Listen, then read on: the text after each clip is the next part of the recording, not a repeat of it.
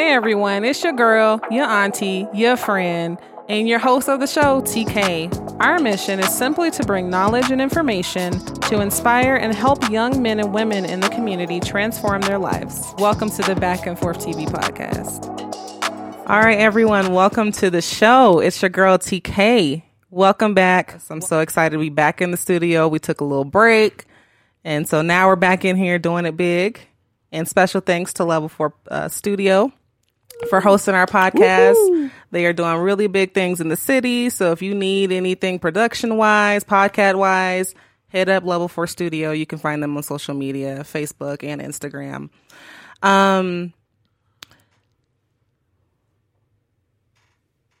What's I going to say? Today today. I don't know. Did you want us to take over? Complete blank. So what she was going to tell you was today on the podcast. Just part out. Just staying in there. All right. So for my podcast listeners, if you're listening for the first time or you're returning, make sure that you rate and review. It just makes my podcast more discoverable. And then engage with me on social media, Instagram, Facebook. I'm also on Twitter. I'm still learning how to use it, but I'm there too. And then also make sure you subscribe to my YouTube channel because I actually post the videos of the show if you want to watch that from time to time. So on the show, I have two young women that are very near and dear to my heart. I get to on be the show today. Oh, thank God. She's my friend. And that is Mrs. Angel Smith and Mrs. Michelle Will Hill. And they are on here to talk about their journey surviving breast cancer. So I think it's a very good topic to dive into because so many people deal with it at so many ages and different levels. So they're going to be sharing their experience with us today. Before we start, though, I'd like to give you guys a chance to just introduce yourselves. You know, just a little bit about you, where you're from, whatever you want to share. Hi. So I am 57 years old. I actually had breast cancer in 2006 when I was 43, 44. In my professional career, I work for Colorado Springs Utilities as an environmental specialist. I've been there going on 19 years, and I will never forget that time because 2 months after I had my daughters when I started working there. In my career, I've had a lot of great experiences, not only just with my job, but also being able to work out in the community and getting involved in a lot of civic engagement opportunities. So some of the things that I like to do outside of my job and that I've participated in is serving our youth through organizations like African American Youth Leadership Conference. I volunteered for that.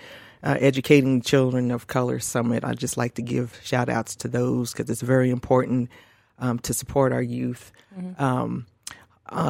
On another note, I am a mother. I have a daughter that, I'm flashing Denver University.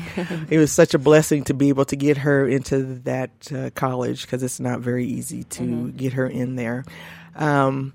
And I've been married 20 years in November. I can't believe it. Just keep blinking. That's what happens. You have kids and have, a marriage that continues to last. So my side things that I like to do, I'm very active in my church. I just started working on the media team, which I'm really very excited about that opportunity. And in my spare time, whatever that's supposed to be, I do enjoy baking. So, call a sister. I could hook up a lemon pound cake, red velvet. I'm just saying, those are my specialties. So that's it. She ain't lying. My turn? Yes, ma'am. I'm Angel Rathel. I am 30 years old, just turned 30 this month. I'm married. I have a little boy also. Can we do something again? No, girl. Keep No, going. you're doing fine. Okay, so I'm married. I've been married for 7 years this year. I have one son. You said 7 years? about 7 years this year. Is it 6 years? 6, 7 years of married. Wow. Yeah. Going by fast. I'm a college graduate, graduated from Colorado State University, Pueblo, with an English degree. Before my cancer diagnosis, I was working at the Pueblo Library District in the Youth Services Department. So I also did a lot of literacy advocate. I was a literacy advocate, so getting children to read books and stuff like that, doing stuff in the community with kids. In my spare time, I like to read, I like to sing. I'm very family oriented, so just spending time with my family is the best thing I like to do on my downtime. On the side, I also do a little writing as well. So that's pretty much it about me. Yes. She's definitely multi-talented. Yes, she is. And didn't you pledge? Yes, AKA. She's an AKA. So if you need a sister, and you're That's an the AKA one also, right there. Yes. reach out to her. And she can sing too. Yes, she can sing. And so just so you guys know, like these women, I've known them my entire life. Yes. Literally, Angel and I, we were childhood best friends. And then Michelle Wilhill, you've known me since... I tried to pick you up when you were in the baby carrier. I picked her up and I put her right back down on the floor. Oh, no. This sister. No, it's been a joy watching you grow up. Oh, thank you. I appreciate that. So before we dive in, I always like to start with an icebreaker question. And the question is, if you could sit down with your 13-year-old self, what would you say and why? My 13-year-old self was not at the level of confidence that I am and have had to be now. So I would have said, you're beautiful and you're worth it, and don't limit yourself on what you can try. Don't be afraid to try. That's what I would have said to my 13-year-old self, and some things I would have done a lot differently probably at that starting point. So that's my answer to that question. I think I would say something similar to that, and also that you're stronger than you think. That whenever you come against things, don't sometimes you pull back when you come against obstacles in life. But I would tell her to just keep pushing, put your head down, and just do the work, and then you'll get to where you need to be. What would I say? What would you say? I was very hard-headed. No. So listen. No. Yeah, I wasn't listening to nobody. Listen, I'm going to do what I want to do. Who's your mom? Yes, I'm definitely my parents' daughter. But Yes. I think I probably would have told myself to just, you don't know everything. Listen to someone else sometimes. And I think I even still struggle with that sometimes. Like if I have something in my mind, unless I'm convinced otherwise, I'm kind of proceeding forward. So that's probably what I would have told myself. Definitely That's good. hard-headed. I agree with that too. I wanted to Well, be not just you, but me compliant. I wanted to be compliant because my mom and dad, they're from the old school. You do what I say and I'm going to shoot you a look. And if I have to come over there, it's on. So just really wasn't much trying them. So Yeah. My parents were like that too, but Mine I too. still tried my luck sometimes. it's like, let me see what happens. My mom told her, and I don't remember this. Apparently, when I was 5, she was saying that. I guess she told me something like, "Well, I wasn't born yesterday, Kara," and I was like, "Well, neither was I, Mom." Oh my God. And she was just shocked. I think I was sounds like right. 4 or 5 or something at that time, but And the rest is history. the rest is history. That's so funny. I have a big mouth, but it's paid off for me well so far. Awesome. So getting into the topic, surviving breast cancer. And first of all, I want to thank you both for coming on the show because I know, I think going through that can be difficult and hard to share sometimes. So I appreciate you guys willing to share your story. So take us back. Before you found out the news, what prompted you to go and get checked, Well, for me, I think 2 years prior, my aunt had passed away from breast cancer. And when she initially found it, it was too late for her. So it was like, it was too late for her, basically. So, and she didn't have anybody to advocate for her, really. So that kind of put a light bulb off in my head. And then also, I'd always been told, like, to do breast checks. Like, I think the first time I heard about it was in the youth conference, the leadership youth conference in the Springs. They were showing us how to do it. And nobody knows about cancer, like, when you're younger. You don't think anything of it. You don't think you know about it, but it's just like, it doesn't really make an impact on you. So 2 years, my aunt passed away, and then like a year after that, my mom had brought it to me again and told us make sure that we're doing it. And I was like, I really need to start taking care of myself, and 'cause I had other family members that had passed away from cancer or they had cancer. So I was just like, I need to stay on top of my health. So I went to my doctor, and I was like, I told her the situation. And at the time, I think I was 27, and she was saying that I was too young to get like mammograms at the time. And being that it was my aunt and not my mom, they didn't have like a big concern that I would get breast cancer. So they just kind of like, not necessarily push it off, but they're just like, you don't have anything to worry about right now, but just make sure you continue to do your breast checks. So I started feeling like sometimes I would feel tired, like really, really tired. And then there were some other things that were going on, and I didn't know what it was. And I remember mentioning to my mom, I was like, I wonder if you can check like your can doctors check your hormone balances, or like maybe it's my iron.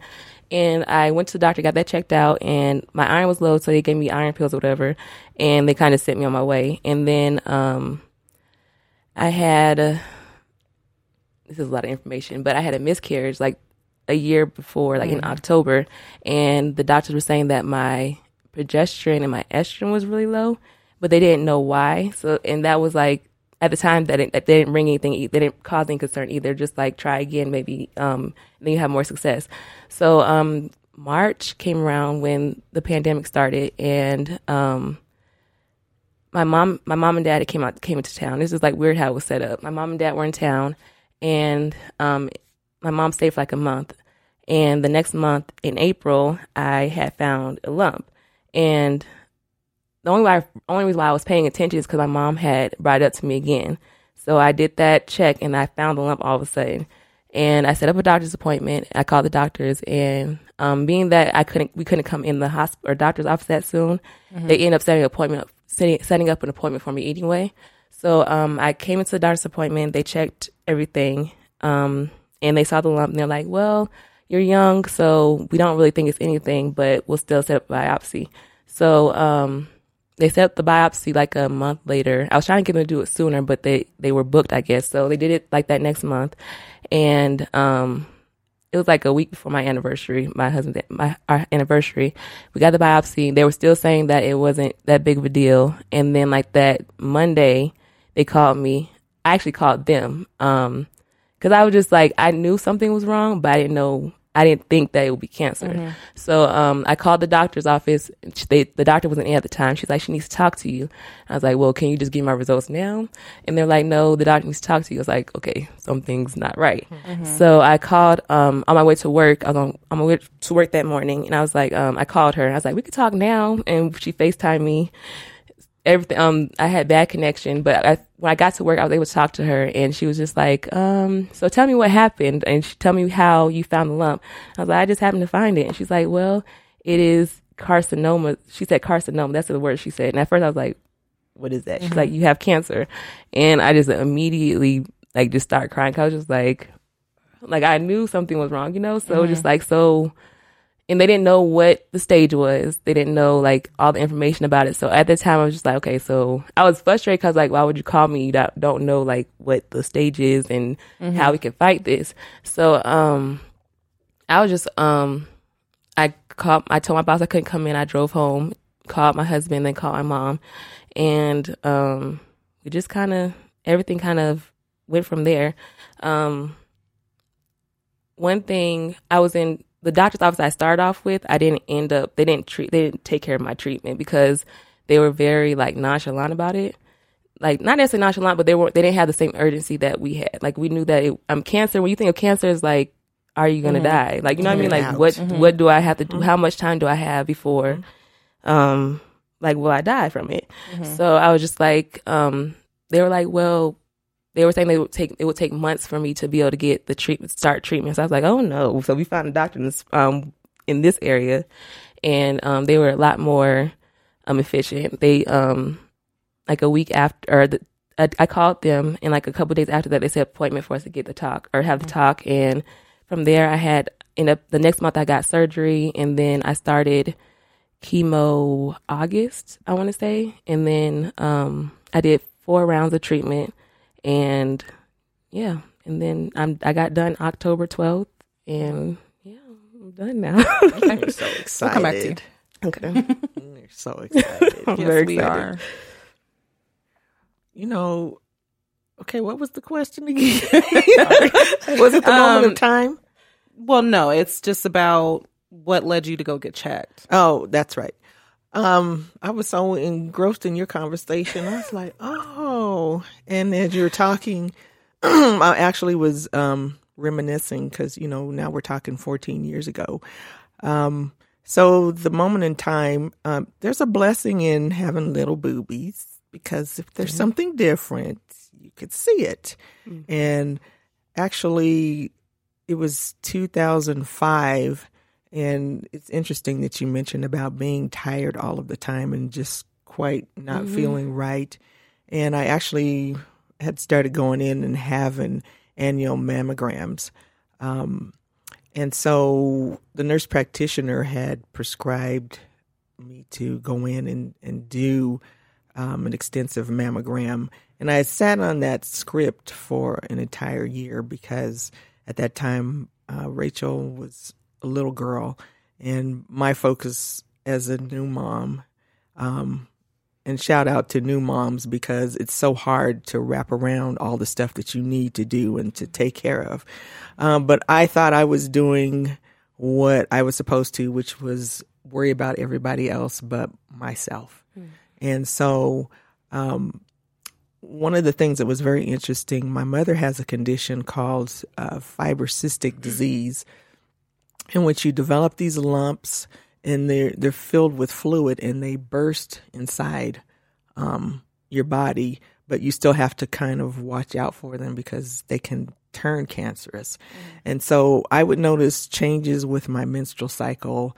This lump that I found, it would, increase and decrease. And I thought, well, maybe these are just hormonal changes. And so I'm not really thinking something really is going on. And I finally, the next year, decided, okay, let me go and see what this is. And so I will never forget because they did the needle biopsy. Do you remember that needle? Yeah. Girl, that needle is this long. I couldn't look at it. And I'm like, where are you supposed to put that? Because I'm not that big like that. And where is that going? And so I'm like, Lord, really? What are we doing today? And so that thing hurt too. Yeah, it did. Ooh, and to pull out this little old long sliver. Okay, that was too much information. As I'm looking at Kevin's face, he's like, oh.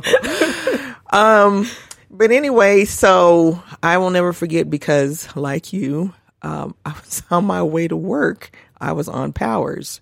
Not really a smart thing to do, but the phone rings and I said, hello. And they said, Michelle, we have something we need to tell you about. And that's the fact that you do have breast cancer. And I was like, okay. So we're going to schedule all these appointments for you. And so, it was really hard for me to have to call my mom first, and her first words were, oh dear. And I will just never forget how she said it, and so I found the lump myself, but I made the mistake that so many of us make is that, I'll take care of it eventually, but I need to do A, B, C, D, E, F, G, L, M, N, O, P. That's what my priority was. And so it's really a huge mistake because that would have cost me my life. If the cancer that I had at the time was a fast grower or a different type, I wouldn't be here having this conversation. So And that's a good point. Because I think a lot of women, we juggle so many things. We have children, we have careers, we have, husbands or significant others that we're trying to take care of. Then you also have maybe parents that are getting older too that you have to make sure that you're taking care of. So sometimes we always put ourselves last. Yeah. And we can know something's wrong. We'll still just, continue on like nothing's happening. Yeah. So it's important to make sure that we pay attention to our bodies. I do want to back up just a little bit though. So for my listeners, what I want you to know is Angel, she's 30 years old. Mm-hmm. And sometimes when we think about breast cancer, we think this happens to older women. Right. And that's not the case anymore. It happens to young women as well. Absolutely. And men too. Absolutely. And so I think the important thing that I took from that is making sure that you pay attention to your body, because if you weren't paying attention, no one ever would have found it. And definitely I've seen women that are younger than me that I saw a girl that's 18 that got breast cancer. Mm-hmm. So it doesn't, in most of the time when you're younger and you get it, it's more aggressive. Mm-hmm. So if you get it before the age of 50, I believe it is, they say it's usually more aggressive in that for women that age. And then also they were saying that Black women, yes, it's most of the time when we get it, it's more aggressive when we get it when we're younger for some reason. Mm-hmm. So I think that's a huge thing to let women know, to make sure that you are. We can't get mammograms just because the way our tissue is at that age. They can't really see some things with the mammograms at the age. So that's why they don't give us mammograms at that young. Mm-hmm. But it's very important that you check yourself. Make sure that you're doing the breast exams whenever you think of it. Whenever you think of it, just make sure you check your body. Or if you're feeling any kind of type of way, you're tired or something doesn't seem off, make sure that you do contact your doctor, just because, it could save your life. Mm-hmm. Absolutely. So I think that's very important. Absolutely. And along with, checking yourself, it's really good to ask those questions of your family and making sure that you know what your family history is. Yes. Very important. Until I got cancer, I knew my grandmother had cancer. But I didn't realize that her two sisters, they all had it. Mm-hmm. And so knowing that I, really am going to challenge my daughter, because not only have I had it, but I have another cousin who's had it, and her mother had it and died from it. Mm-hmm. And one of my uncles, he's had, they were called precancerous cells that he had removed from his breast. So, it's not just a woman's disease. Mm-hmm. It's very important, like I say, to know what your history is, because it might not just be the females, it could be the males also. And I like to tell people that, that movie Shaft, the original Shaft was Richard Roundtree. He had breast cancer. And so it has no discrimination of who it will impact or affect in their body. Mm-hmm. Mm-hmm. Yeah, all good points. And I also think too, because sometimes doctors will tell you, oh, you're fine, nothing's wrong, right? And so a lot of people, I think, walk away, they're thinking well, my doctor said nothing's wrong with me. And if you know, they don't take it seriously. And so if you know, then go get a second opinion. Or just keep, because it seems like that's what you did, is you kind of just kept going to the doctor and just, testing to see what else could be wrong. So I wanted to kind of interject, because I know that you're living in Pueblo. Mm-hmm. I'm not really saying this to bash Pueblo, but my father just recently passed away of a form of lung cancer called mesothelioma. Mm-hmm. And one of the things that I will say is I always was very mistrustful of the care that he was receiving down there. And so when you're speaking to them being really nonchalant about getting you towards a diagnosis and treating you, be aware of where you're at too. You are your best advocate. And if you got to go to another city to figure that out, I encourage you to do that. I think that my father, when it's time to go, it's time to go. But I think that the level of care, because we had to keep asking questions like, how come you haven't staged? Right. What's the stage? I had to ask those questions. So those things are very important. You know, it's a lot easier to treat a stage 1 than it is a stage 3. And by stage 4, that's metastasized and gone other places. So I was stage 2B. That meant that the size of the lump that I had was 2.5 centimeters, and it also spread into a lymph node. And actually, when I had to have the surgery, because I went through chemo first to reduce the size. Then I had the surgery. I responded very well to the chemo. So then it just was a removal of tissue or margin of area around where the cancerous tumor was. But it had spread into my lymph nodes. And so 2 were cancerous, but I have had 11 removed. And then I also went through 6.5 weeks of radiation treatment. So I had A to Z. I just didn't have a mastectomy. But I'm saying that because, you know, the journey is long. It was very hard it's the hardest thing I've ever done in my life. And so, you know, looking back 14 years, it's really a blessing to still be here. But I challenge any woman, and, you know, not just because this is the month of October, but all throughout the year, get that mammogram. There is no excuse. I don't care if there's a pandemic going on. I don't care that you thought that you had all these other priorities. You are still a priority. You have to be the biggest advocate for yourself and for your health. And you have to take that accountability because, you know, if I'd have just poo-pooed that away continuously, I would have missed my daughter graduating from high school and going on to college. So there's all those things on the other side. You're not thinking the big picture of if I don't, what this means. My husband would have been okay eventually. My daughter, without me, I don't even want to know what that looks like. And so be about yourself. That's my message. Definitely, because then you're not going to be here for the people that need you. Yes. You know, so very important. So walk me through when you find out what emotions are you going through at that particular point in time? Because this has to be devastating news. I think every emotion that you have, all of them. I mean, you're angry, you're sad, you're confused. For me, at that time, it was very like confusing. Like I remember asking my dad, like, it was in June. When was it? May. June I found out. I remember asking my dad, will I have time to like plan for my birthday? Like that was like one of the questions I asked him, like just because you don't know like what the future holds. So I was just like, after I got through all those emotions, I was like, how do I fight this? You know, like, and then also it made me like really, really dig deep in my faith because, just because like you need like something to depend on, you need something that will, keep you through the journey. And our Pastor Dunn, like the church we went to when we grew up, he always used to tell us there's a miracle in your mouth. Like you have to speak what you want, basically. Like you ask God for what you want, and then also you just have to be positive, just because you can't get through it if you're not going to be positive.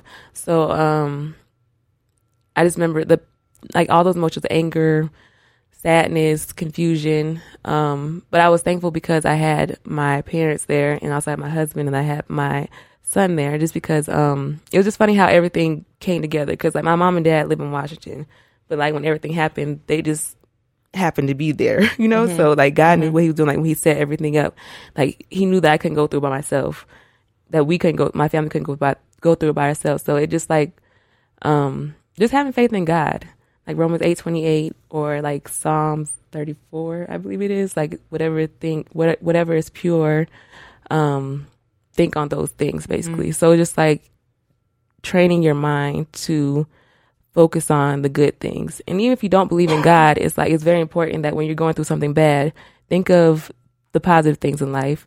And also like when you hit like those little milestones, like you get through something, celebrate that. Because at first, sometimes I didn't do that. Like I was like, when I first went through surgery and they said I did really well, I was like, okay, let's get to the next thing. But at the same time, you have to celebrate those moments because like some people, I mean, even though they have like a set plan for you, like what your treatment is going to be, some things come up sometimes and you can have complications and you might not make it through it. But like when you make that progress, you should celebrate it still. So it was just like a mental thing. Like you have to really train yourself and you realize that sometimes you're not the most positive person. Sometimes that was me because like sometimes you run into like little things in life and sometimes your confidence or you lose your confidence in yourself. But like with this process, it helped me realize that, like I said, I am stronger than I think. And then also you have somebody that's helping you through it. So that was my thought process.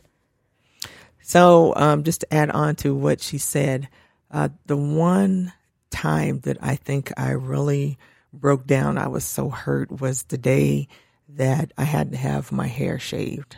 Yeah. I had cut it real short in preparation, knowing it was going to fall out. But that particular day when it was like, boom, today is the day, and we had to take it all off. And I was so hurt because I wanted to believe that I could keep my hair because our identity is attached to our hair, right. As women.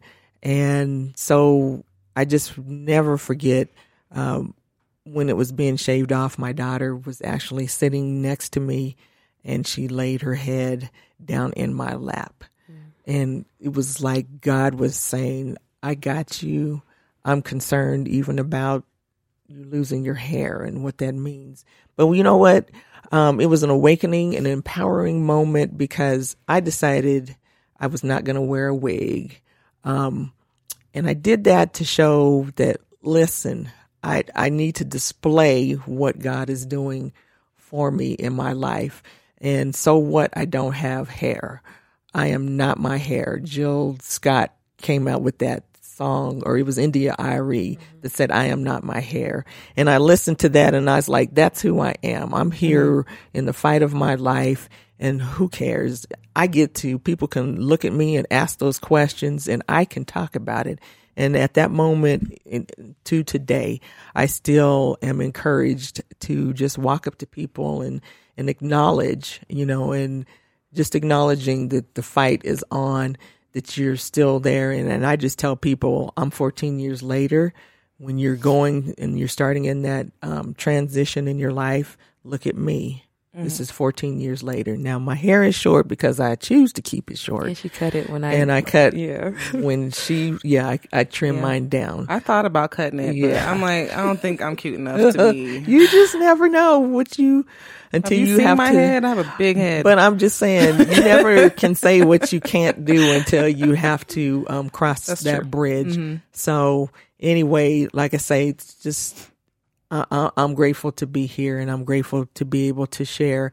And that's the other side thing that I do, and I take it very seriously, is reaching out to those. I've reached out to women on my job and supported. I've done it at my church. I've had people to call me from near and far and say, can you talk to so-and-so about their journey? And it's a journey. It's frustrating because it feels like it's the longest year of your entire life. And you can't rush anything. Everything is a process, but you do celebrate every milestone. Right. Yeah. And I want to say thank you to Michelle. You were there for a very big support for me. And then like my Israelite family, the family I grew up with, you guys were just amazing. Like even like I didn't know certain things that I needed, and Michelle or Missy would pop up and or even the conversation, like me and you had a conversation like almost every week. You would call me, and it would just, at that time when you call me, it would just be like an uplifting of my spirit. So I just, girl, don't make me thank cry. you. I know. Yes. But just like, it was so amazing. happy. Like, even like, you don't think about, sometimes you don't think that people really think of you like that, And it's like when everybody, you're about to make me cry. It's really okay. Yes, everybody. These are very, very happy tears. We're celebrating life, right? Because we can't imagine life without Angel. Just like people couldn't imagine life without me and Missy Wilkinson. If you're listening today, we can't imagine life without you either, without any of us. And so we become to wear this badge of survivor, and I've got this T-shirt on, and it says survivor, and it's something that I wear proudly because really it's all about being blessed to still be here and to share.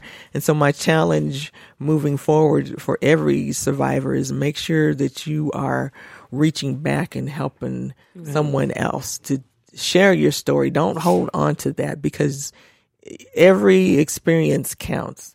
And for a person who is going through treatment, so here's the other thing, you keep up on your mammograms. Do that. We haven't talked about that. So that detection in that mammogram is so important.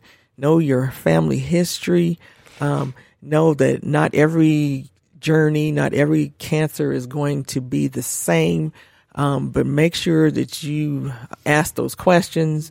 You are your biggest advocate. For people who are going through treatment, those, we're not a pariah just because we're bald. We're not a pariah. But then don't say dumb stuff. Let me throw this in. Please say nice, encouraging things. And when I say don't say dumb stuff, I know of someone who in their family, their sibling passed away. And so what they said was, oh, my sister had that and she died from it. What? Were you going to say that? Yeah. Did you actually say that? That's not helping. Or, so-and-so had it and, it came back 20 years later. No. Don't say, no. And I understand people are trying to connect with you, like say that I know somebody that went through it with you too, but that's definitely not the thing to say. No. You just be no, that's definitely not the thing to say. If you don't know if it wasn't a positive outcome. Right. No, just keep it keep it positive. That is so very important because you're helping to strengthen and to encourage and to let them know that they can just go on. I used to get cards in the mail from my surgeon saying, I'm praying for you. That just did a lot. And I have a shadow box in my office at work of my journey. I've got the card, one of the cards that my surgeon used to send. I've got, when you finish cancer, you ring the bell, but then there's a healing stone that they gave me at the time. And there's a picture that I have in there of myself and my daughter. I look just like you. And she, is just so cute. She was only 4 years old. But that shadow box means as much to me as any accolade that I have received in my professional career, because that's a little bit further beyond what my world was. And through faith, and I thank God. So I'm going to give a shout out to our former pastor, Bishop Roosevelt Dunn, because he was a man of faith, and he always said, you have a miracle in your mouth and trust. You have what you say. And you have what you say and trust. We recited that. I know she did. We recited those words, and my scripture was Psalm 16:1. Preserve me, O God, for in thee do I put my trust. And it was just so important to latch on to the positive. Negative people, I mean, if you see cancer survivors or in treatment, if you see us in closing in and we don't want to talk, it's probably because we are really focusing on ourselves, and we have to in order to get better. I was going to ask a different question, but both of you are mothers. A lot of women that go through this are mothers. How do you walk your children through this in a way that they understand, that they're not sad but hopeful? What did those conversations sound like? Because I know Richard, he's young. Rachel at the time had to be 4. She was 4. Yeah. Same age. So it would be a different conversation if Rachel had been older. So what I made sure I did was to make sure that I kept her life as normal as possible. And even if it meant she's being entertained by someone else today, but you can't disrupt their world, because she really wasn't old enough to understand anything beyond something's going on with my mom. And that's too big of conversation to have at her age. But most certainly, if we were in a different time and space and she was old enough to understand, she was a worrier too. And so I would have to break that down to her, but give her the assurance, mommy's going to be okay. I think that's probably the message. And your attitude determines your altitude. Those are not just words, but even in treatment. So if we stay as positive, we have days that there's no positivity available today. Come check me tomorrow. But as long as we stay positive, I think that it makes a huge difference. With me and Richard, he he goes everywhere with me basically. Besides when we were at work and at school, he's like always up under me, and he kind of said he knew something was wrong. Of course, he didn't know exactly what it was. I kind of told him that mommy was just, I said mommy is sick right now, and mommy has to go to the doctor's office because we were in the Springs, we weren't in Pueblo anymore, and he knew something was wrong, so he would start asking questions. I was like, mommy is sick right now, but mommy's going to the doctor to get everything taken care of. So that's all I really need to tell him. And then as far as when I was having my down days, he was right up under me. Or when I had I think it was my first or second chemo treatment, and I was in bed and lay down all day, he would be right there beside me, mommy is going to be okay, or do you need anything? Try to just try to cater to me. It was just so cute. But that's basically all we did. I told him that I was sick and that mommy had to go to a lot of doctor's appointments. So sometimes you can't come with me just because besides the pandemic, he couldn't come with me. So I just had to let him know that and just kind of comfort him that way. And sometimes he did have moments when I had to go to the hospital one time and my mom was with him. He would wake up and he asked for me, but my mom was able to comfort him. So I think you got to tell them something's wrong. They don't sugarcoat it. Tell them something's wrong, but also, like she said, don't disrupt their world. If somebody else needs to watch them, reach out to people, and use every resource that you have, basically. So that's good to know. So the journey of surviving cancer, any type of cancer, is very unique. So I'd like to know from both of you, what is the biggest revelation? What did you discover about yourself through the process? I discovered that I was a lot stronger than I thought I was. And to a point where that not being afraid to try part has led me to do things like, zip lining across the Royal Gorge Bridge. I've done that. That's scary. No? Okay. But yes, it really changed my life forever. And it's also put in perspective about what is important and what's not important. So some of the things I used to worry about prior to, when you have had to walk this journey, you put into perspective what is important and what is that's just silly. Why are you worrying about that? And so I think I found my voice. I wasn't quite sure what my voice was back then, but I know what my voice is now. And I know when to speak up, and I know when it's time to, fight for things and what to fight for. Right. So that's what's changed for me. Like you said, that I'm stronger than I think. And then also, I had to really check my mindset during the entire thing. And I realized that sometimes when I start worrying, you just start thinking of the worst case scenarios and your mind just runs with it if you don't control it. So I think that I learned that I knew that you can. I thought that I couldn't control my thoughts, but you can. And I have to be more positive. I would say that would be one of the things I learned. And then also, like she said, not worrying about the little things, certain things that is not something that you need to worry about. Because in reality, even if you don't have cancer, you don't know when you're going to leave this earth. That's right. You can be perfectly healthy and then the next day be gone. Right. I remember looking at Facebook. There was a girl or somebody I followed. One day I see her posting, and the next minute I see RIP. It's like, you never know. Like, so it's like certain things you really don't need to worry about. I think this pandemic taught us all that as well. Like, certain things just aren't, sometimes you don't need to give energy to certain things. So I think that was one of the things I learned. And then I just, like, what's really important to me. So that's the biggest revelation, I would say. So you get the biopsy, you get diagnosed, you go through the surgery, then you go through radiation treatment. What is one thing you wish you knew before you started all this? I don't know if there's anything I wish I would have known before, but I just,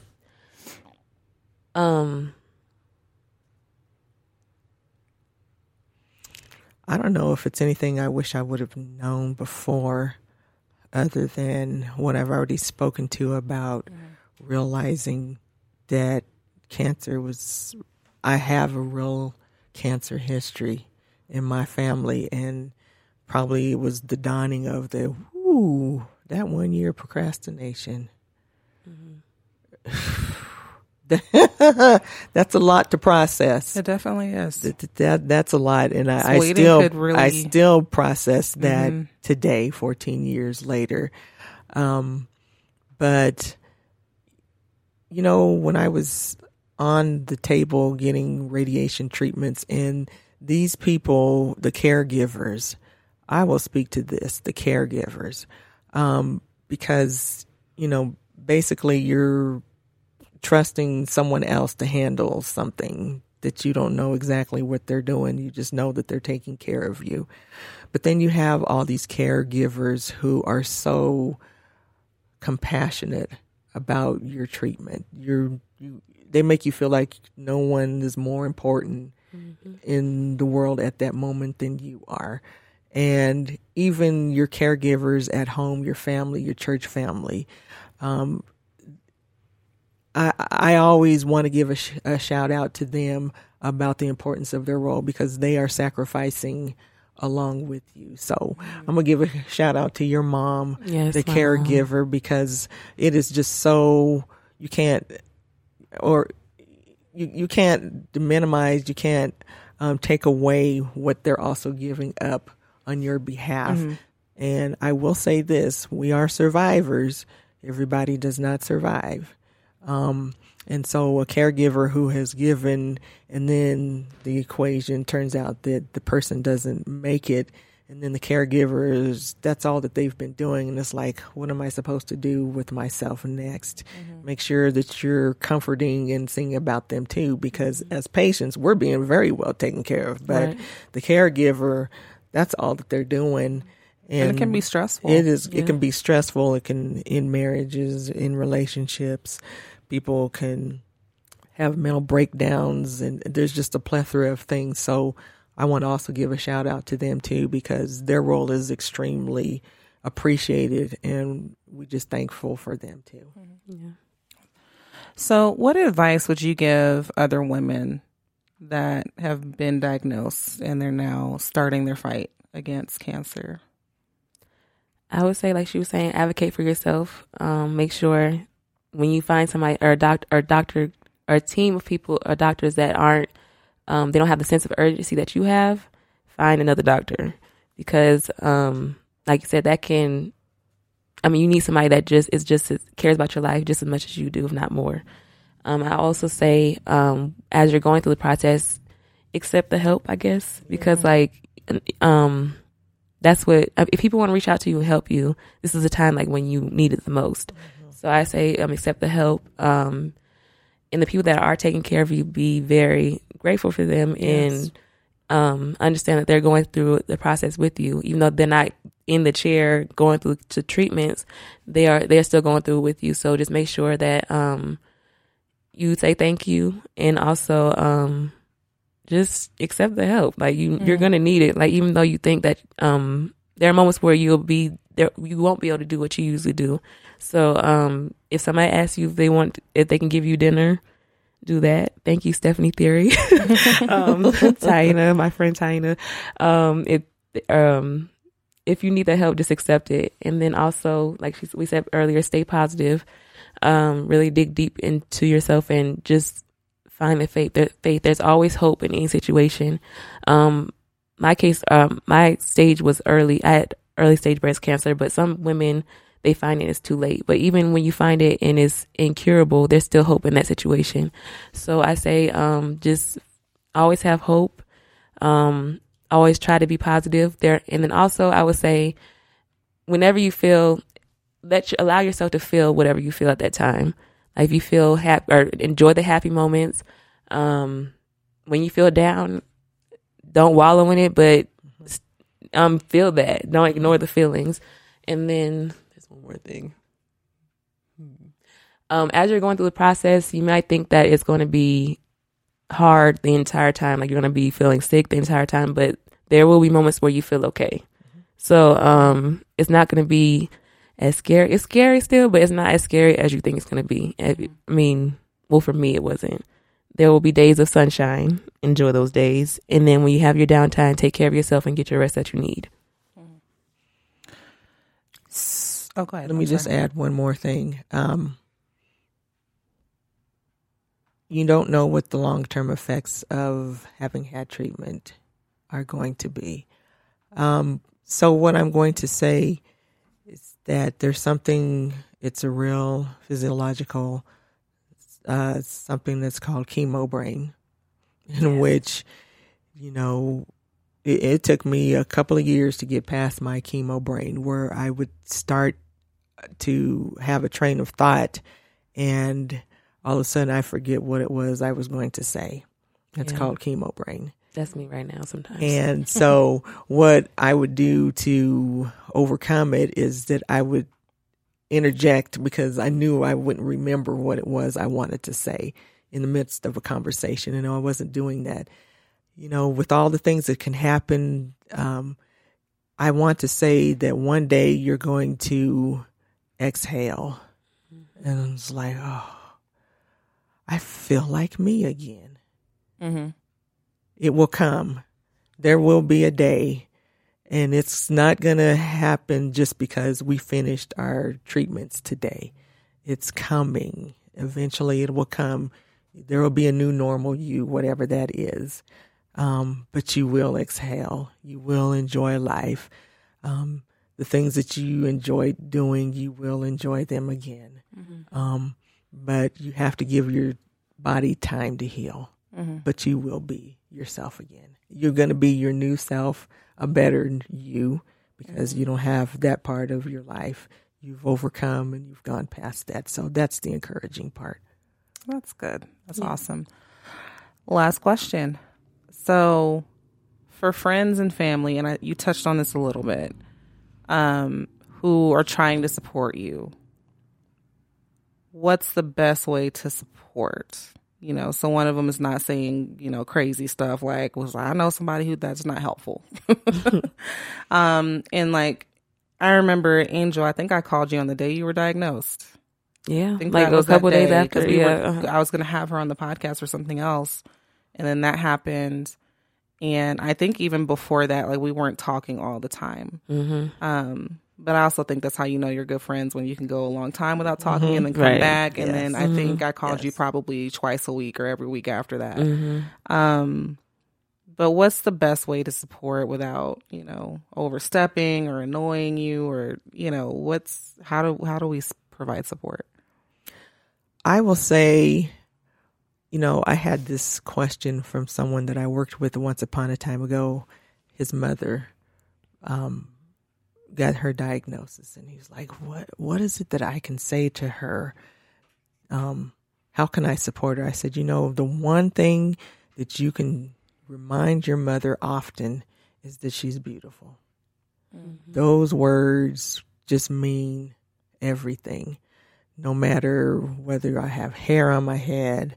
I had some other changes that I went through where my nails darkened.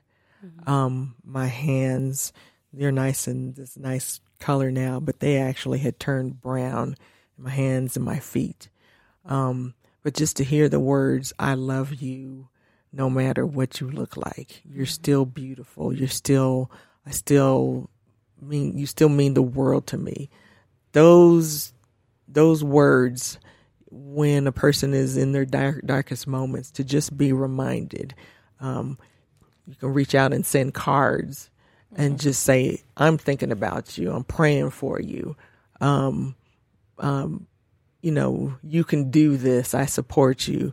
Just getting those cards in the mail, just to read that, to just reassure you that, okay, I'm not walking alone. Those are things that are just very encouraging. I think that's what she said was good. And also, I feel like sometimes like when people first heard that I was diagnosed, like sometimes they were like scared and they kind of look at you like you're about to die, and they kind of like a pariah. Yeah, they kind of like they don't back up, but they kind of back up. They call you, but they don't want to have a conversation. They just like, I'm just calling to check on you. How are you doing? But they don't kind of like, they don't share their lives with you as well. They kind of just want to know. They just want to pry, kind of. And I think that sometimes you don't always want to share or talk about that just because it's constantly on your mind. Sometimes you want to talk about something else. So I think when you call, like, just kind of make them feel like they're not. Like they're normal. They're normal. Yeah. Like talk about like what goals you have or what goals they have. Try to just keep them like moving forward. Cause I know for me, like when everything happened, I would just want everything to stop, but I just couldn't plan ahead. You know what I mean? It was hard for me to plan ahead because I was just like, it's like, you don't know like if you're going to make it, but like just help them kind of move forward and also just don't call and pry. Like just don't call and just ask questions about the diagnosis. Ask them if they want to talk about it first. And share what's going on in your life as well. Just don't pry. And I also think, like she said, encourage them, let them know they're beautiful as they're going through the process and that they can do it. Cause I know just let them know they can do it. 'Cause I know sometimes I would just cry with my husband, like at night. That would be like the worst time for me. Like, cause like everything's like done and like you're just there with your thoughts. So it gets overwhelming sometimes. So, just being able to cry on their shoulder. I'm about to start crying again. Oh, girl. Just be able to like open up about it and then just be there for them. You're beautiful when you shed them tears. I've been crying a lot. So. And I remember that's what I tried to do. It's just like when I would talk to Angel, we just not even going to talk about that. I'm going to make you laugh. We're going to talk about just normal stuff. Right. Because everything else in your life is probably out of whack. So you want some sense of like normalcy. Yes. Right. At least with your friends. So that's really good. Yes. Ladies, thank you. Man, this was awesome. Was it? Yeah. I'm so glad you guys came. It was this is probably one of the best episodes. Y'all got me to cry, and I don't be trying to be emotional. I don't like to cry. That ugly cry stuff. I ain't finna ugly cry now. It's gonna be a cute little teardrop. That's about it. Just don't want to mess up my makeup today. Right. Well, awesome. Thank you guys for coming. If someone's going through this, do you mind if they reach out to you on social media? I would want them to, please. Yeah. Okay. And where can they find you? Facebook and Instagram. Okay. Angel Smith, you guys. Angel Rathel. Angel Rathel. Yeah. I keep forgetting. It's Rathell. Angel Rathel. And my Facebook is Michelle Hill, and I believe my Instagram is Mrs. TL Hill 2U, the number 2, letter U. Okay. Yeah, so you can find them there. I have to think about it. Oh, one thing I just thought of that I wanted to mention. I know we're supposed to be wrapping, but I remember one thing you mentioned to me. Like you were online trying to find groups of women. Oh, yeah. And I think what you told me, like, when you're trying to find some support, just be careful with that stuff because it can be more discouraging than it is helpful. And also, like, when you're going through the process, like when you're talking to, they'll recommend like support groups to you. So I think that if you're ready for that, join those groups. And if you're going to look on the internet, just don't go get into the rabbit hole because sometimes you'll find stuff and you'll find it just scares you sometimes, like you're not ready for it. Right. So I think that if you take the support groups that the doctors are offering you, I think that helps out a lot. Right. And I know I was going to get into one organization. I won't mention their name, but when I attended a meeting for them, it felt very catty. And I'm not that kind of personality type. And actually, it turned into, well, what kind of cancer did you have? Oh, well, I had this, and this. Like, it's a trophy. Like, oh, you just had that. Well, I had this. It's like, this What? is Are you guys stupid. trying to I'm not who's doing. sicker? I'm not What? doing that with you. That's crazy. So yeah, be very intentional.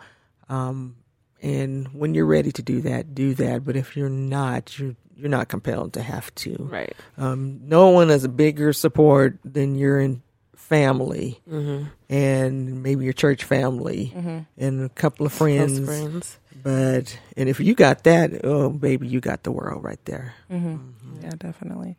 Well, thank you, ladies, for coming on the show. And Angel, I think this is your first time actually telling your story. Yeah. Yeah. So thanks for spilling it here. Appreciate it. So everyone, again, make sure that on YouTube that you like and subscribe. For my listeners out there, make sure that you rate and review. Again, it does make my show more discoverable when you do that. And also engage with me on social media. I'm on all platforms, Instagram, Facebook, Twitter, you name it, I'm on there.